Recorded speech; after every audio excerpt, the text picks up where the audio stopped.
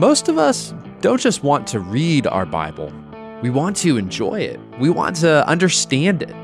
This is the Bible Field Guide podcast. We make the Bible make sense. On today's episode, we're going to be doing something a little bit different. It's our first interview. Today, I'm going to be speaking with Dr. S. Joshua Swamidass.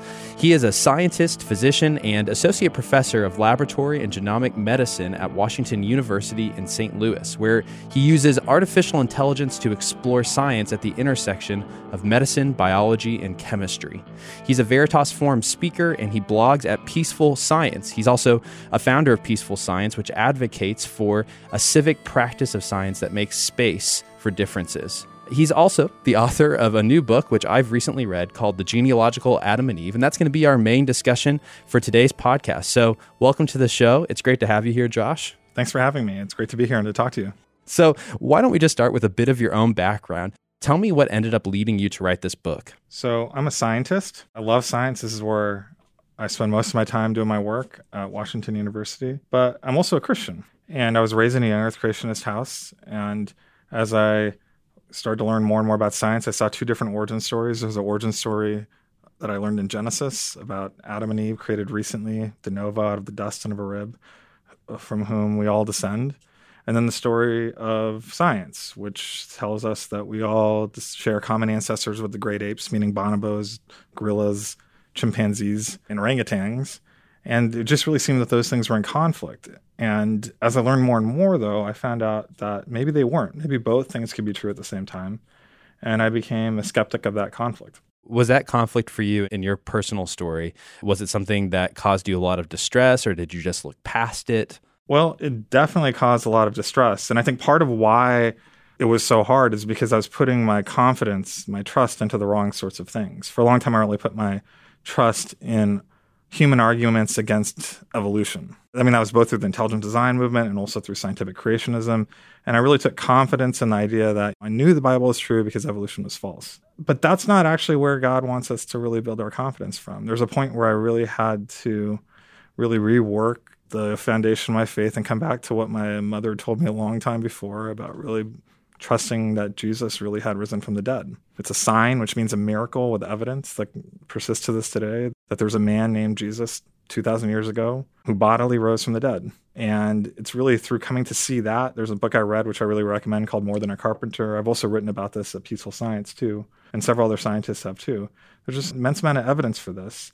And it's really through that event in history that I came to really believe and to trust and place my confidence that God exists, that he's good, and that he wants to be known. And once I found my confidence there on that solid rock, that cornerstone, that sign that Jesus speaks of and that Paul confesses, from there, I was able to really reapproach what I was seeing in science anew in a way that gave me the confidence to not know all the answers to my questions from the start, but to really understand it first, as Proverbs 4:7 talks about, to seek understanding first. As I understood it, my sense of conflict kept on reducing because I couldn't actually find the evidence that demonstrated that the Genesis story was wrong. We're already talking a little bit about the conflict that many people, whether it's scientists, Christians, non-Christians, believe exists between the Genesis account of human origin stories and what science is telling us. So let's start here. Can you just outline for us what that seeming conflict is for most people? I frame it in the book as a set of three false dilemmas. The first one seems pretty obvious. Either we share common ancestry with the great apes, or Adam and Eve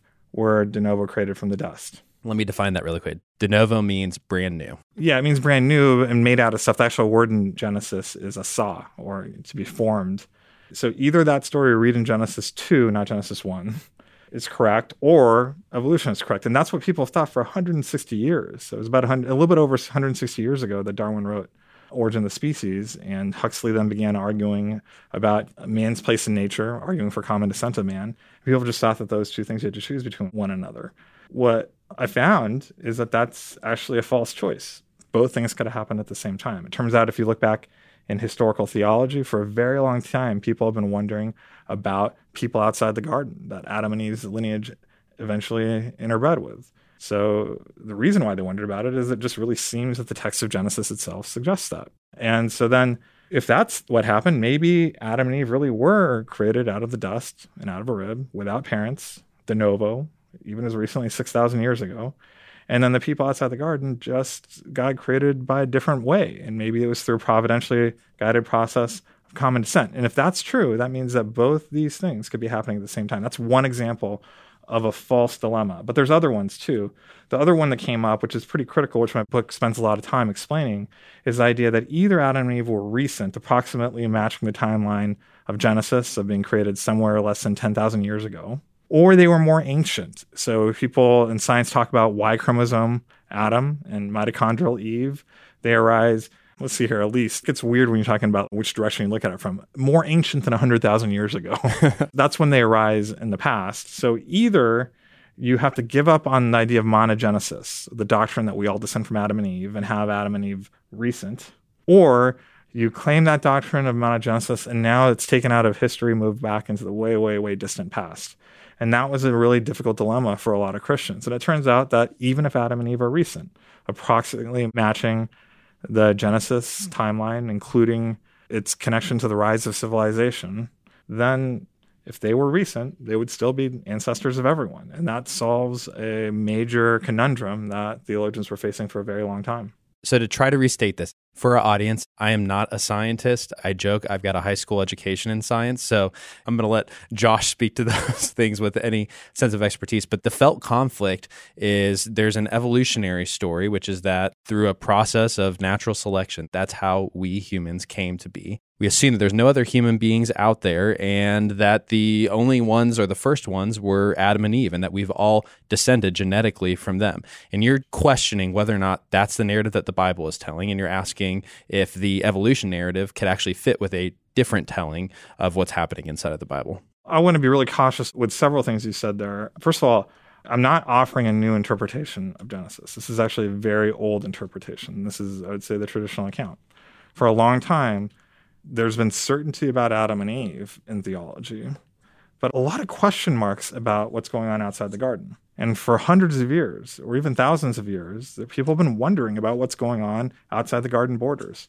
Now, I was a young earth creationist, and we really cared about Scripture. That's why I was a young earth creationist. And one thing that puzzled me as I moved past what I heard from young earth creationists about Genesis, but then actually read Genesis myself, was the weird fact that there's so much emphasis placed in Genesis 2 and in Genesis 3 on the borders of the garden, that there's the tree of life inside and there's borders to it. And really the way how death comes to all of Adam and Eve's descendants is because they're actually exiled from the garden. And that didn't actually make sense with a lot of the images I'd had of the garden expanding across the entire earth, because that's not what Genesis says. The garden is in a localized area. It actually teaches that there was actually death outside the garden. And people have been wondering, once again, for a very, very long time about people outside the garden, which then would not have access to the tree of life.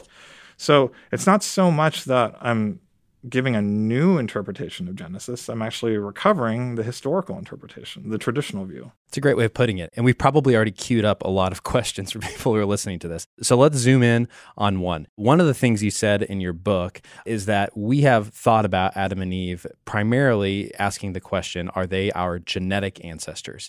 And you've pointed out that that's not actually what the Bible seems to be presenting. The Bible seems to be saying in various passages that they are our genealogical ancestors. Now, to someone like me, those sound like the exact same thing.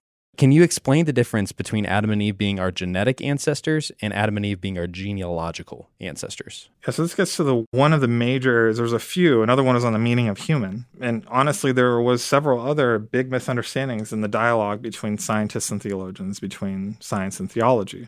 And one of those is, what is the meaning of ancestor? Now, the way how scientists tend to conceive of ancestry is genetics. And genetics is about DNA. It's a molecule in all of our cells. And we get half of it from our mother, half of it from our father, and we can study that really directly as scientists. So that's what we mean when we talk about ancestry. Now, that has given us a way to talk about it. We can study and see really distant things in the past, like a telescope. We can also see things in our immediate vicinity, like a streetlight.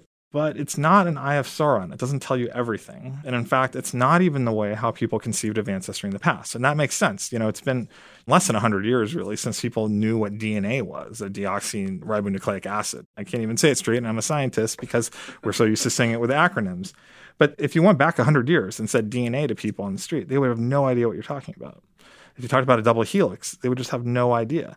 And the reason why is that it's a very recent discovery. And so when scripture talks about ancestry, it doesn't actually ever mention these things. What it mentions instead is about lineages, about parents giving rise to offspring. And you can see these lists in Genesis at several chapters and also in other places. And in a really critical place is Jesus' genealogy. And the key thing to understand about those genealogies is they're not speaking in the language of genetics. They're speaking in the language of just normal descent or ordinary descent in a way that an ancient person would understand. And also we understand too, if we're not confused by genetics. And moreover, they're not complete. They don't tell you where all the wives come from. They don't tell you where all the children go. They didn't tell you about all the gaps in them. There's several different open questions that you're going to get from that. And so if you start to think about genealogy that way, not just considering what was written down, but also what really happened in that real past that we all share, then it gives you a different view of ancestry that isn't in contradiction with genetics, but it's closer to the scriptural account. So how does reading Genesis as a genealogical account rather than a genetic account, how does that actually help resolve the apparent tension between Genesis and science? Well, what it does is if you read Genesis as a genealogical account, and you also remember that people have been wondering about people outside the garden, then we can ask not whether or not we got all of our DNA from Adam and Eve. We can ask whether or not there are ancestors of all of us, which is actually how it's been framed in traditional theology. And we can find out that actually not only is it possible, we expect from a scientific point of view that if Adam and Eve were created, even in the recent past, we expect it would be hard to imagine how they wouldn't be ancestors of all of us. That bit shocked me. If you told me that someone who lived 6,000, 7,000, however many years ago would be the ancestor genealogically of every living human, I think there's no way that's true. So walk us through that. Help us understand that. So I did write a book to explain exactly that. That's one of those things where, it also helps to look at the diagrams and things like that. But a simple word picture or thought experiment can help. Is you kind of think in a naive way about how many ancestors you have, you go back in the past. It doubles every generation. I have like 2 parents, 4 grandparents, 8 great-grandparents, 16 great-great-grandparents, and it goes like that back and back in the past. So you kind of see the number of ancestors in my genealogy seems to be increasing really dramatically. But if you actually look at the population size over this time, it's decreasing as I go back in time. So if I do that, then I'm going to have like trillions of ancestors not that long in the past, but there's not that many people on Earth. So what's going on? What's going on is that simple naive calculation was not double counting. It turns out that at some point I start to have multiple paths back to the same person. And so, if I consider someone else across from me, even if their ancestry is from across the globe, I'm from India, you're probably from Europe. But even though we are different parts of the globe, it turns out that very quickly we would start to actually share common ancestors just because of that double counting. And it happens very quickly in a way that's even surprising for scientists, even though it's well-established, peer-reviewed in, leading journals within scientific literature. Yeah, that was going to be the question I asked, because I think some people hear this and say, well, this is all sounds great, but do scientists really agree on this point? And you're saying, yeah, you can go to the best journals and you're going to find agreement about genealogy. There's a key article from 2004 in Nature that came out. It's been in the literature now for over 15 years. And the way how science works is you want to see kind of how papers age over time and if they ever get disproven. And there are several papers that come out afterwards that have actually really validated those findings. Now, some of the details are really surprising. And the way how even scientists think about ancestry is first from a genetic point of view. So if you go tell a scientist something like that, their first instinct will be to think, oh, this is pseudoscience. But when they look at it, they'll be like, oh, this is actually really solid. And one of the ways how I wanted the church to be really clear about this is by getting other scientists involved in reviewing it. There's 2 people who endorsed the book that I think are really worth noting. One of them is Nathan Lentz. He's an atheist biologist who endorsed the book because it had good science. He read it and he said, I'm a skeptic of this whole thing, but wow, he actually did demonstrate that that's the case. He also wrote, by the way, a really brilliant article in USA Today that's worth looking up, explaining why he endorsed the book. We'll make sure to put some of those links into our show notes if anybody wants to go check that out. Oh, that'd be great. Then the other person who endorsed the book is not an atheist. He's Jewish. And his name's Alan Templeton. He's actually here at WashU too. He's one of the great living population geneticists who really played a really key role in the 1970s of really demonstrating that biological race wasn't really a valid concept. He actually endorsed the book, and we had workshops where scientists and theologians were participating. And really, it seems that there wasn't any durable objections to what I wrote. I think this is pretty interesting, actually, because most scientists I've presented it to initially are just certain it's false, but then they actually read it and they're like, oh, okay, if that's what you mean, that's probably correct. Well, there you go. I guess time will tell, right? That's great. Let me ask you a question from someone like me, kind of the layperson in science. How long would it take for the real life Adam and Eve to become the genealogical ancestors of the human race? Oh, yeah, that would just take a few thousand years. That's it. Again, because I know people are listening to this and they feel incredulous. They're saying, there's no way that's right. But again, to reiterate it, this is based on peer-reviewed science. This is not a high school level science, Patrick saying this. This is a professor. Well, I'll also say, too, I first published this before I had tenure. I put my scientific reputation, I put my professional future on the line by putting this forward.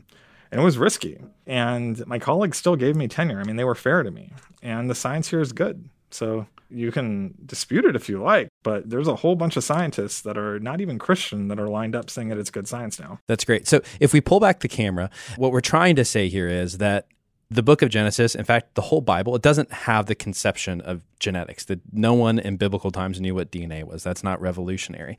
They did, however, think about ancestors genealogically, people who I am genealogically descended from. And in fact, if you go back to the book of Genesis and you read the book of Genesis, one of the most striking features, and every commentator will agree on this, is that the book is organized around a series of, guess what, genealogies. A series of genealogies which are describing descent from one individual down to the next. In other words, the claims that the book of Genesis is actually trying to make from top to bottom are about genealogical ancestors, not genetic ancestors. Now, one of the other things that you've brought up here is you've talked about humans outside of the garden, and you pointed out that there's a lot of space for mystery, that the Bible opens up this space for mystery, that people have been asking these kinds of questions for centuries throughout church history. So I want to ask a few questions around that. So a lot of people hearing this, they're having red flags go up because they're hearing you talk about people outside of the garden. So that's making them, I'm sure, ask a lot of different questions. So let's just start here. Where do you see in the Bible evidence that there may very well have been people outside of the garden? You already talked about the boundaries bit with Eden, but where else do we see that evidence? Yeah, so there's several places. That's one of the longest chapters in the book where I explain this. And there's another chapter where I actually explain some of the history around this as well, going to St. Augustine and La Pereire and others. The key thing here is that there's actually several places in Genesis where this comes up. One example, as you pointed out, was Cain's wife. Well, actually, you mentioned the borders of the garden, exactly. But there's also Cain's wife. There's also the distinction between the first account of creation in Genesis 1 and then the one that comes later in Genesis 2 and how people have thought about how that fits together. There's also Genesis 6 where it talks about Nephilim and the Gabora and other sorts. There seems to be another population interbreeding with Adam and Eve's lineage there. Let me pause you there for a second, just for the person not quite tracking along. So the first example you gave was Cain's wife. So in Genesis 4, it describes Adam and Eve. They're having sons, and one of their sons is Cain, and it says that he marries a woman. And of course, the inevitable question becomes, where did this woman come from? Yeah, and so some people would say, well, it was his sister. And that is technically possible, but we have to be really clear. Scripture doesn't actually say that. So when you say it's his sister, you're filling in some details, and that's okay. But another way people have thought about it is that it was someone from a different lineage. And when you look at the details of that story, I think it actually makes the most sense, especially if you care about reading Genesis literally. Some people who object the most are the ones who care about reading Genesis literally, but seeing it as Cain's sister is a fairly troubled way of reading it because, yes, it does talk about Adam and Eve having many sons and daughters, but that's later in the story. That doesn't actually come in Genesis 4. That's Genesis 5. And then it also raises questions about why is it that Eve was sad and God gave her Seth as a replacement if she had tons of other kids? And what sense is Seth a replacement if she actually had other kids, unless those kids came later? And along the same lines, I think we have to recognize that Genesis comes out of a bigger part of the Bible, the Torah, where there are actually regulations against marrying your sister. And so on one level, while they didn't have those regulations back then, it would seem like a strange assumption to guess that, hey, he married a sister. I thought another part that was helpful is you pointed out that Cain is out there building cities, and apparently at one point he's running away from people. And again, it's just begging the question, who are these people? Where did they come from? There's obviously different options on the table. The other thing you said is you talked about the two different accounts of creation. So again, just for the person who's like, what are we talking about here? In Genesis 1, we have our first creation account, and it talks about God making men and women in his own image. And Some people have thought that that's a description of God creating an Adam and Eve, but other people have thought it's a description of God creating an entire group of people. The Bible doesn't weigh in on it, and there's people who are very good scholars who take both of those arguments. Yeah, and to be clear, one red flag that came up for people, which I just want to put to rest, is one way how this has been misunderstood in the past is for people who really doubted the legitimacy of Scripture to make an argument that Genesis 1 is in conflict with Genesis 2. That is not what I'm saying. What I'm saying is the undeniable fact that they're using different words and they're different accounts or different stories, even though they're not in conflict and they're in some sort of meaningful tension. So they're both true accounts. They're both in tension. They're describing events in different ways. And one of the big questions in interpreting Genesis is how do they fit together? Are they describing the same events in different ways? Or are they describing different events? Yeah, and again, for our listeners, we even have pastors on our staff team who take different perspectives on this. But I think the broader point we're trying to draw out here is that we could point to multiple places in Scripture that seem to be very comfortable with the idea that there were people outside the garden. I think the last one I would point out is if you go in your Bible and you read Romans 5, go ahead and start in verse 12, it talks about Adam sinning, and then Paul has this weird phrase where he says, and sin spreaded to the rest of humanity. Now, that could be taken to say, well, that was just his descendants, but taken at face value, it seems like it's saying that something happened with Adam that affected other people out in the world. Yeah, it's actually fairly interesting, that text. So it's in Romans 5, 12 through 14, which actually comes up several times in the book. That's often seen as a core text correctly for the doctrine of monogenesis, which I affirm in this book also affirms is the doctrine of monogenesis. And in that, can you define that for people? Doctrine of monogenesis is the doctrine that we all descend from Adam and Eve. And that has never precluded the possibility of people outside the garden. The big issue has been of whether or not those people who lived outside the garden extended and lived down to today. So we think everyone today descends from Adam and Eve. That's the doctrine of monogenesis. Now, whether or not there were people in the very distant past, that's a different question. So let's state the obvious. People who are living at the same time as Adam and Eve are not descended from Adam and Eve. But what you're saying is that in a period of a few thousand years, every living human on the face of the earth, or I should say every living person on the face of the earth, they are all descended from Adam and Eve. Yeah, that's right. And so Romans is interesting because he actually says that it's through Adam, all of humanity falls. But he has this weird phrase where he says that, to be clear, I'm not saying that there wasn't sin already in the world. It just wasn't held against anyone's account. Because before the law comes, it's not held against anyone's account. That's a very strange qualification to give. It's exactly right. He actually compares Adam to Moses and Israel and says that when Israel broke the law that God specifically gave them, their transgression was much more similar to what Adam did when Adam broke the specific law of God by eating from the tree of the knowledge of good and evil, and suggests that other people out there who have some kind of sin, it's just a different kind because it wasn't an express breaking of God's law. And this is also a really key point too, because I got to hit this point in Genesis where there's another clue to this, that clearly the serpent is sinning, but he sins before Adam. Clearly Eve is sinning, but she sins before Adam. But Romans identifies Adam as the key person. That means that it's not that he's saying that there was no wrongdoing beforehand, but there's a different weight, a different responsibility that Adam had. One distinction actually between Eve and Adam in the story is that Eve doesn't actually get the command not to eat of the fruit, but Adam does. And so when he sinned, he's the only one in the story actually who's directly violating a command directly given into him by God. And so that's, for example, a type of distinction between his sin and maybe the wrongdoing that came before. This is all really interesting stuff. So another flag that I think comes up for people is they know evolution, survival of the fittest, there has to be death. And in a lot of people's picture, what they grew up hearing about the Bible is that there was no death until after sin. And so they're hearing this and they're wondering, okay, well, I get it. Eventually, everybody could be the genealogical descendants of Adam and Eve. And then we could say that all people are their descendants. But what about all those people dying? Well, what about all the people who had to die to get to that point? Well, to be clear, evolution doesn't work by survival of the fittest. That's a gloss, which means oversimplification. Yeah, that's high school education level oversimplification. Yeah, I mean, another thing that's surprising for a lot of people is evolution is not merely natural selection. That's, once again, a gloss. The key thing I'm really going after here is not some sort of godless process of atheism or whatever, or randomness. What I'm saying is that God created us through a providentially governed process of common descent. So what about the question, though, about that does involve death? That's a great question. So this comes to some really important theological questions. And it really comes down to what Scripture is talking about. And this gets to this question of whether or not there's humans outside the garden or what. What do you mean by that term? The first thing to remember is that Scripture doesn't actually include the word human. The word in Genesis is Adam. Let's pause on the human conversation because I want to talk about that next. Okay, we'll talk about that next. But the key point is that if we define human for the purposes, for a technical reason of understanding Scripture, as Adam and Eve and their descendants, well then, in the garden, there was no death before the fall. And if Adam hadn't sinned, Adam and Eve's descendants would never have faced death. So, in fact, no death before the fall is entirely consistent with Scripture. Now, what about death outside the garden? Well, it doesn't really tell us much about that, but we can think about it from a theological point of view. And I think it's very easy to see that God has an entire right to create a bunch of people that are subject to death and that he treats however he wants to. He doesn't owe us immortality. So one of the things I like to point out whenever people are reading Genesis 1-3 is I ask the question, I'll say, was Adam created immortal? Was he innately able to live forever? And if you want to read the text really carefully, it's obvious that how Adam is going to continue to live is by eating from the tree of life. God gave him a means by which he's going to live. And when God kicks him out of the garden, the logic is actually, if he stays here, he's going to eat that tree. That's what they literally say. They say, this is a person who broke your command.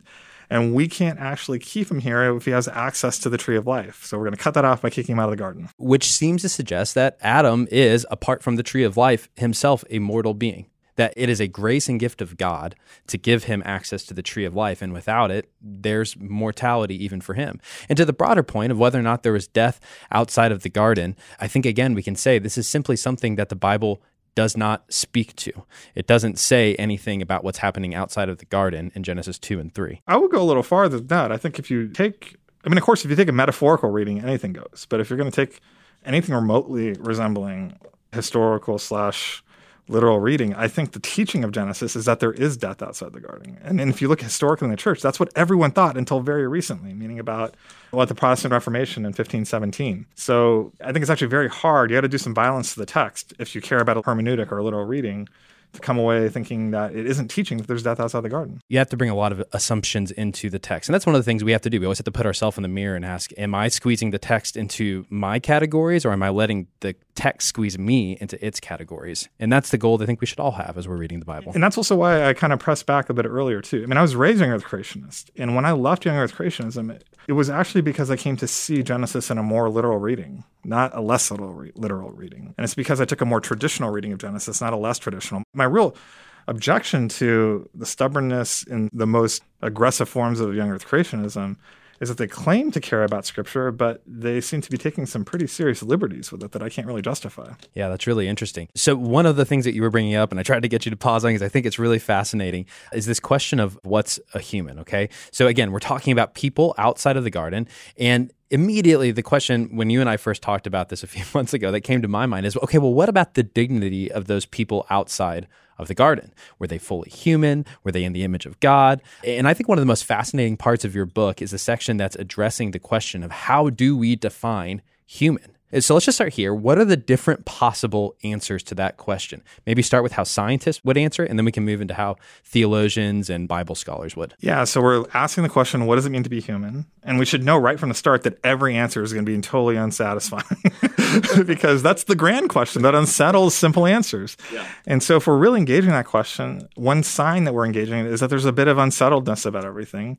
And in fact, what I really encourage is more of a multivalent or multifaceted or polyphonic approach to thinking about this, where we try and grant legitimacy to different definitions. Just to make sure I'm tracking with you, what you're trying to say is the question we're asking can be answered different ways from different angles, depending on who's asking it and what perspective they're taking. And those all might be legitimate ways of answering that. Well, they all have question. a bounded legitimacy. So I think that that's okay. And I think what it means is that there's an invitation really to come to this part of the story and wonder together about that and understand each other through kind of engaging that question and knowing that we're not actually going to come up with a final answer because this is one of the grand questions, the grand question that unsettles all the simple answers. All of us, yeah. So one of the most fascinating things you said in your book is that scientists can't even agree about how to define human. So this is actually a fairly well-known problem in science, which turned out to be totally unknown to many of the theologians I talked to. I'd never heard this before. It turns out that scientists have no real way of defining what human is. It's completely arbitrary. And we're in big, intractable debates about that are not going to resolve. My assumption was Homo sapiens. That's it. That's what a human is. Well, that's not even the major view. I'd say the more dominant view is the Homo genus, which goes back 2 million years ago and includes like Homo erectus and all of that. If you go to the Natural History Museum in DC, that's the image you'll be told. So we'll say, for example, things like modern humans, which would refer to Homo sapiens. But then also we might say archaic humans to refer to all those other ones. So we're talking about Neanderthals. Yeah. And in fact, if you go back to the question of Neanderthals arises right before Darwin proposes the origin of the species. It becomes a really critical part of Huxley's argument for the descent of man.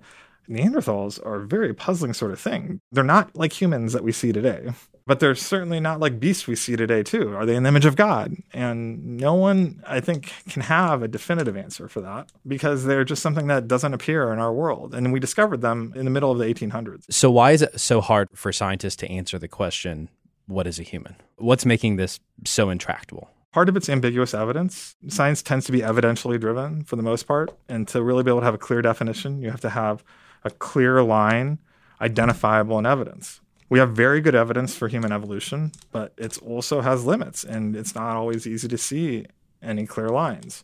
I mean, there are differences you can find, but is that a critical difference that defines the human condition? It's hard to tell. We know that there's a major gap between humans and animals when it comes to language. Chomsky argued that it had to arise from a single mutation, possibly, and it would be a large, sharp difference.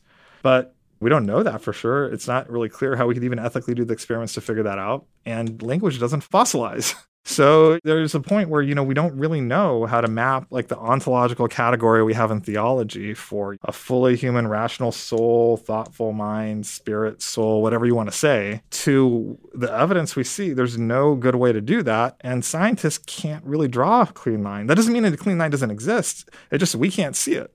And so there's been intractable debates in science for a very long time that are actually kind of heating up right now. No, it's interesting because, again, I always just made the assumption Homo sapiens equals human. Those are the same things. And one of the challenges that your book gave me was it made me realize that one of these things is a scientific category, and the other one is really a metaphysical category. It's a way of talking about what we are. You use the word ontology, but it's a way of talking about what does it mean to be human. And so that kind of leads us into the second question, which is how have theologians answered the question? Yeah, that's a great question too. So one way, which I don't think is the only way or even the best way to think about it, and I can give you some edge cases that really unsettle it, is to say that humans are the people that are in the image of God.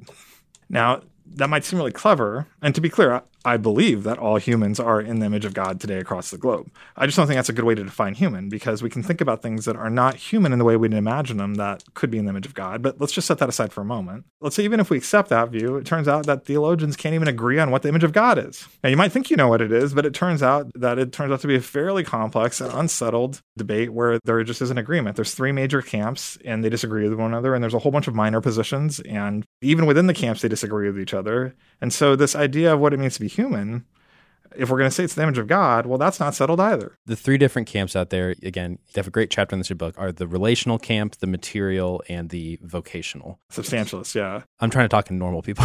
Well, so these are three different ways of talking about it. So people will put different angles on it, but I think one way to think about it is they're both considering one of three different ways or locations to place our understanding of what it means to be human. So in the substantialist view, we locate what a human is with our internal attributes.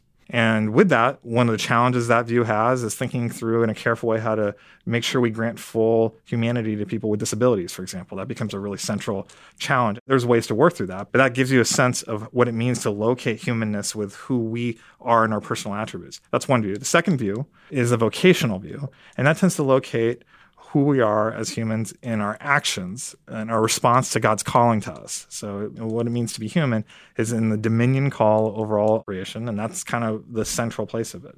And then the third view is called the relational view. It's the least common, but it's actually the one that I think makes the most sense to me in terms of if I was to give a dominant account. And that really locates what it means to be human within our relationships to one another and perhaps to God. And it should be said that these things are not necessarily exclusive to each other at all. Well, I think everyone would agree that across the globe today, all three of those definitions apply to everyone. So that's not what the issue is. The issue is what's the dominant part of the story in Genesis? And is it possible that in the distant past, different definitions might apply at different times and come in? So for example, one key question comes is it possible that a person can have a fully rational soul and intellect, be fully biological human, have the structure of being a human, but not yet have that calling of Adam? In other words, there's people outside of the garden. They might not share Adam's particular calling. So are they human by our definition. Yeah, so a vocationalist, so most people interpret scripture are called exegetes, and most exegetes are vocationalists right now. They would say, well, yeah, of course, that's not a problem. But you're pointing out there might actually be a little bit of a problem there. Well, I don't actually think there's a problem with that. If they think that that's going to work and they have no problem with it, what they would say is that the structure of what a human is arises in the distant past. And in the same way that Jews and Gentiles have different callings, Adam's descendants had a different vocation than those that are others, and that's fine. Now, I don't think you have to take that view. You could take a different view. And I propose a different view actually in the book. Yeah, that's where I was going to go. So in the book, you propose the idea of a textual human, which is kind of a mouthful, but explain what that means. When you realize that if Adam and Eve were very recent, we would all still descend from them by 81, but before Jesus walks the earth and so on and so forth, there becomes an old definition of what it means to be human that becomes available to us that wasn't before. That's with an asterisk because we wouldn't even really say the word human. I mean, our modern concept of what it means to be human is a little bit different than that. And I mean this in a very technical sense. It's a relational definition.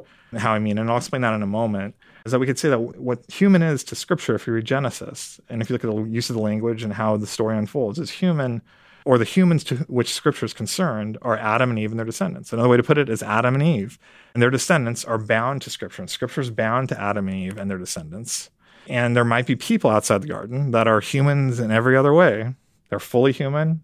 They're not beasts. But they're not the humans to whom Scripture is referring. Because they are not the genealogical descendants of Adam and Eve. Now, this obviously is going to create for a lot of people a whole different set of questions. Again, I remember the first time we talked. Fun questions, right? They're fun questions, but the first one that I think is most pressing is that this can start sounding like a slippery slope down the way to racism and racial violence, a justification for delimiting, here's what a human is, and you're not human, ergo. Well, so respond to that. The very first part of that was a major error in logic. So just because Adam and Eve and their descendants are the humans to whom Scripture is referring, where Scripture is focused, Adam and Eve are the first human of Scripture, and the descendants are the ones they're referring to, doesn't mean that there are no humans in the peripheral vision. So, for example, I could say there's one woman in my life, Victoria Swamidass, my wife. That doesn't mean that your wife is now less human or less a woman. It's a relational world I just defined. And so I'm actually speaking literally about my relational world when I say the only woman in the world is Victoria. So the people outside the garden might not be textual humans, but they are humans, we might say, coming at it from different angles. Oh, yeah, exactly. So scientists would legitimately say they're fully human. If we lived at that time, we would look at them and say they were human, except for we don't live at that time. And so we have to be clear that we're not saying these other people are less human or subhuman or not fully human. That's not true. They're just not the humans to whom Scripture is referring. That's a helpful way of putting it. And another way of saying that is it doesn't mean that they can be treated with less dignity, less respect. So this gets to the issue of, well, what is the real issue here? Is it that they don't have the image of God? Well, maybe they do. But if they don't, what is the real issue? The real issue is that we want to be really concerned about adopting a theology that doesn't grant them dignity and worth.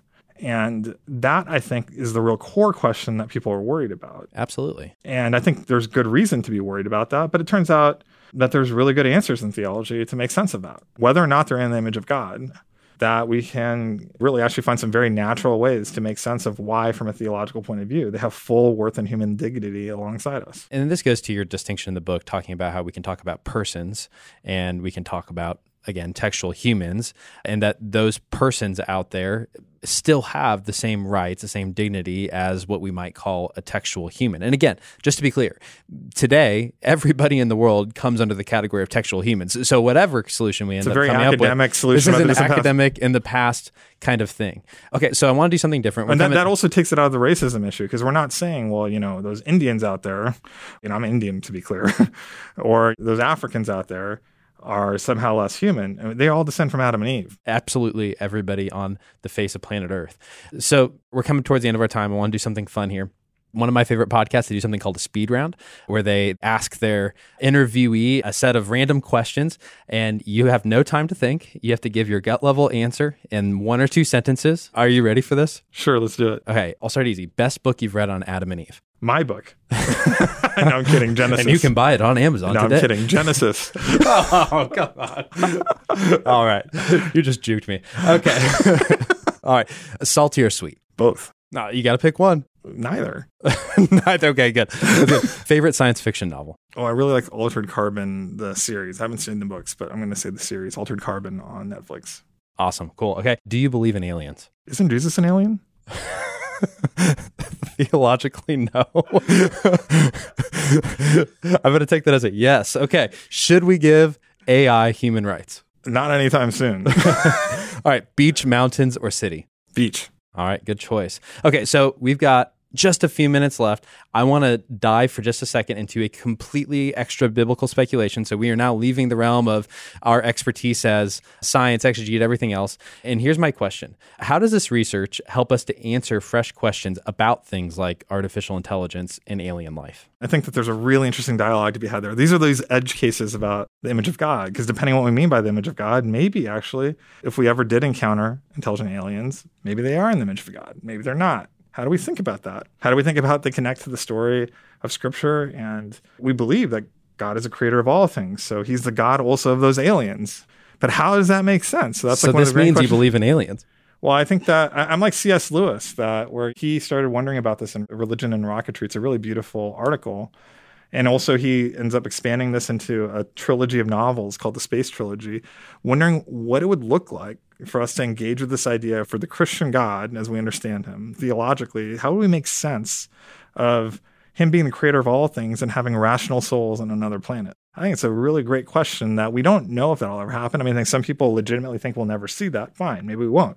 But isn't it fun to wonder about that and think about that and try and make sense of it? And maybe we'll find out that ends up really preparing the church for the time that actually happens. Now, on the question about AI, I think it's actually far more likely we're going to be challenged about artificial intelligence in the image of God in my lifetime than I've ever thought that before. Because it's actually far easier to imagine that artificial intelligence could get to the point where it at least seems like it's somewhat conscious. Seems. Now, is it? I don't think we have any way to figure that out in science. I think that's a debate, but we don't seem to know what consciousness is. It's been interesting talking to theologians because all of the questions about origins and something called theological anthropology that arise around origins, they arise with artificial intelligence when you think about these things. We can start wondering. And, maybe even if you say, well, humans can't create life. Well, maybe. But could God infuse a machine with a soul? Actually, there's no reason to think that he couldn't. And maybe he does. So even if you think that, maybe God does that in the future. Now we're embarking on some questions about the human soul. It's getting real salty, so I'm going to pick that one too. I'm just saying that what we really have, and to come back to the very beginning, look, we don't know what the future holds. We know some things about it that God's told us. We don't know everything that's going to happen. And what God has given us is that cornerstone, that place where we can have confidence to place one foot down solidly and know that we really know who he is, that he exists, and that he wants to be known, and find that confident relationship with him. But that gives us a free foot to go and play and wonder and imagine things about what could be. And that's part of what it means to be human, is have confidence, but to also have play. I don't think I could say it better myself, so I'll wrap us up there. Thanks so much for being on the show, Josh. This was a blast. If you want to learn more, if there's anything in here that you found confusing, I can almost guarantee he's got a great chapter in this book that's going to help you think through it. Speaking for myself, I read a lot of books, and there are very few that I feel like are paradigm shifting or giving me entirely new ways of thinking about old problems, and this book did that in multiple instances, so I really can't recommend it highly enough. You can go buy The Genealogical Adam and Eve on Amazon. We'll have it in our show notes, so check that out. Also, make sure to check out... You can also pick it up in Barnes & Noble if you want to see it in person first. Do an in-person perusal if you're that kind of person. You can read more of his work at peacefulscience.org.